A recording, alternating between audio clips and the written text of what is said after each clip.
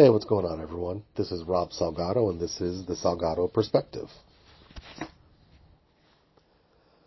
want to share a story about my father today. And before I share that story, just let me start out by saying, remember, today, by trade, I'm a special education teacher.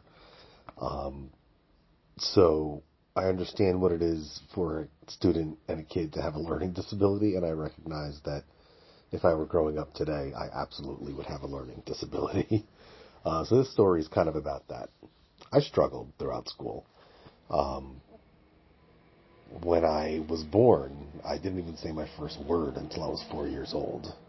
I don't know if that's an exaggeration, but if it is, I think it's only a slight one. I struggled to learn how to read. And I remember my father actually locking me in the room one time until I figured out how to read.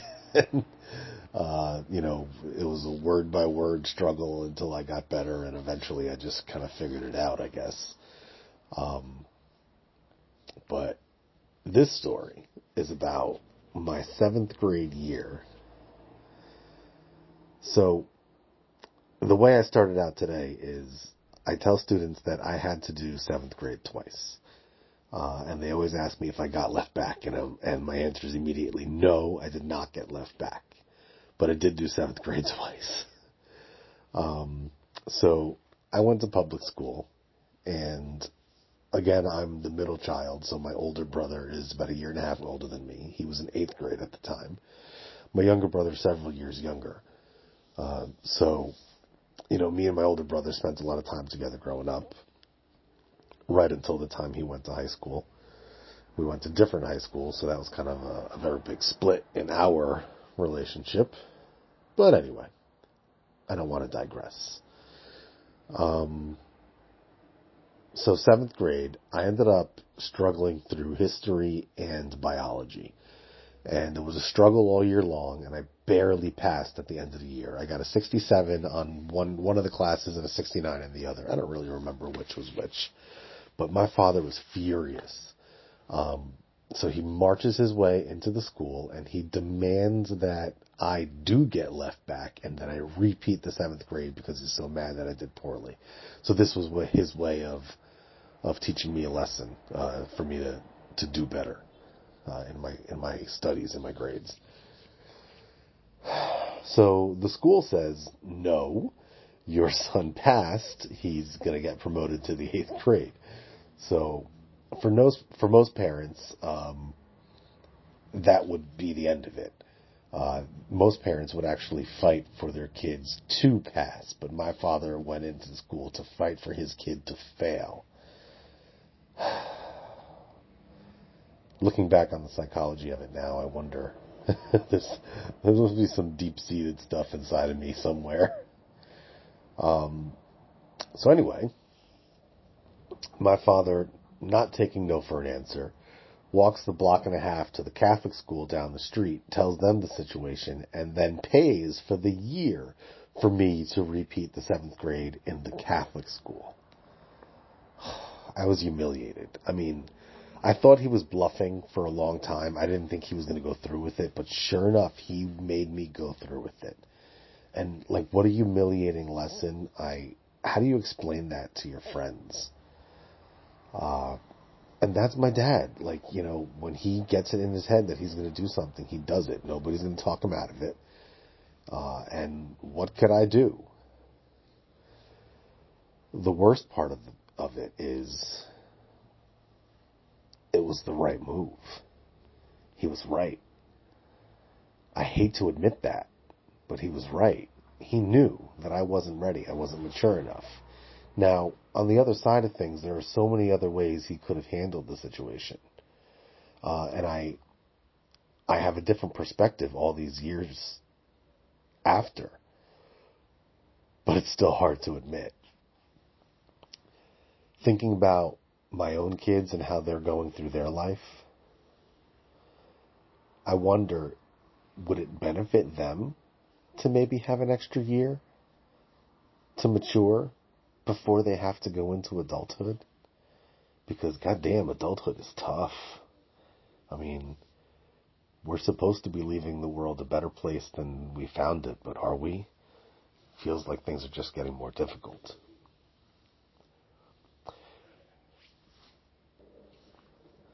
Looking back on that situation now, I take some things away from what my father did. One, he had the courage to speak up and ask the question, what could he do to make sure that his son got the message?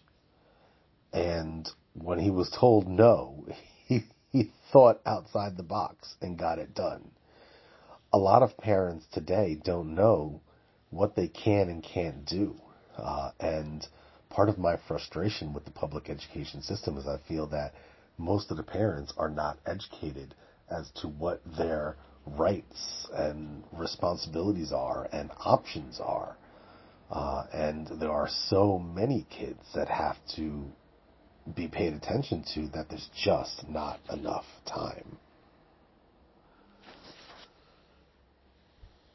Anyway, I tell that story today to begin to honor my father, because I'm very thankful for what he's done for me, for the lessons that he taught me, both good and bad, hard and otherwise.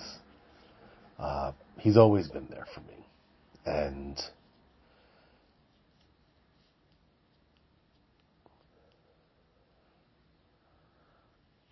however he communicated his love, his heart was always in the right place. His intentions were always pure. Today, he's struggling through chemotherapy, his second bout with lymphoma. And I want to make sure he knows that his life, his words, his voice, it did not go on deaf ears. His choices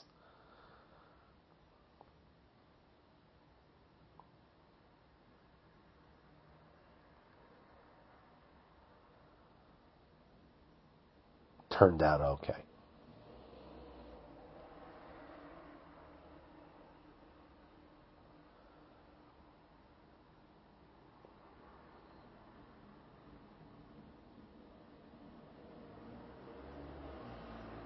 And one of the best lessons he's given me has been in the last few years. The acknowledgement that maybe some of the ways that he did things weren't the best. But nonetheless, I persevered, and I will take those lessons and use them and adapt them and improve on them. Because that's what we do. We learn. All of us at different paces. Some slower, some faster. We all have different problems and challenges. We all face a different test.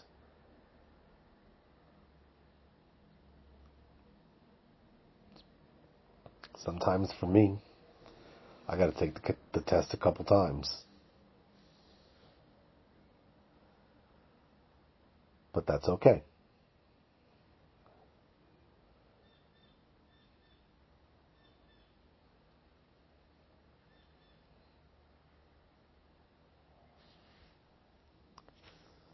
I'll run my race and you run yours. So tell me, do you happen to have a story like that? A lesson that you struggled to learn that you really had to learn the hard way? What was it? Let me know. I look forward to sharing some more stories with you again, and I'll talk to you soon.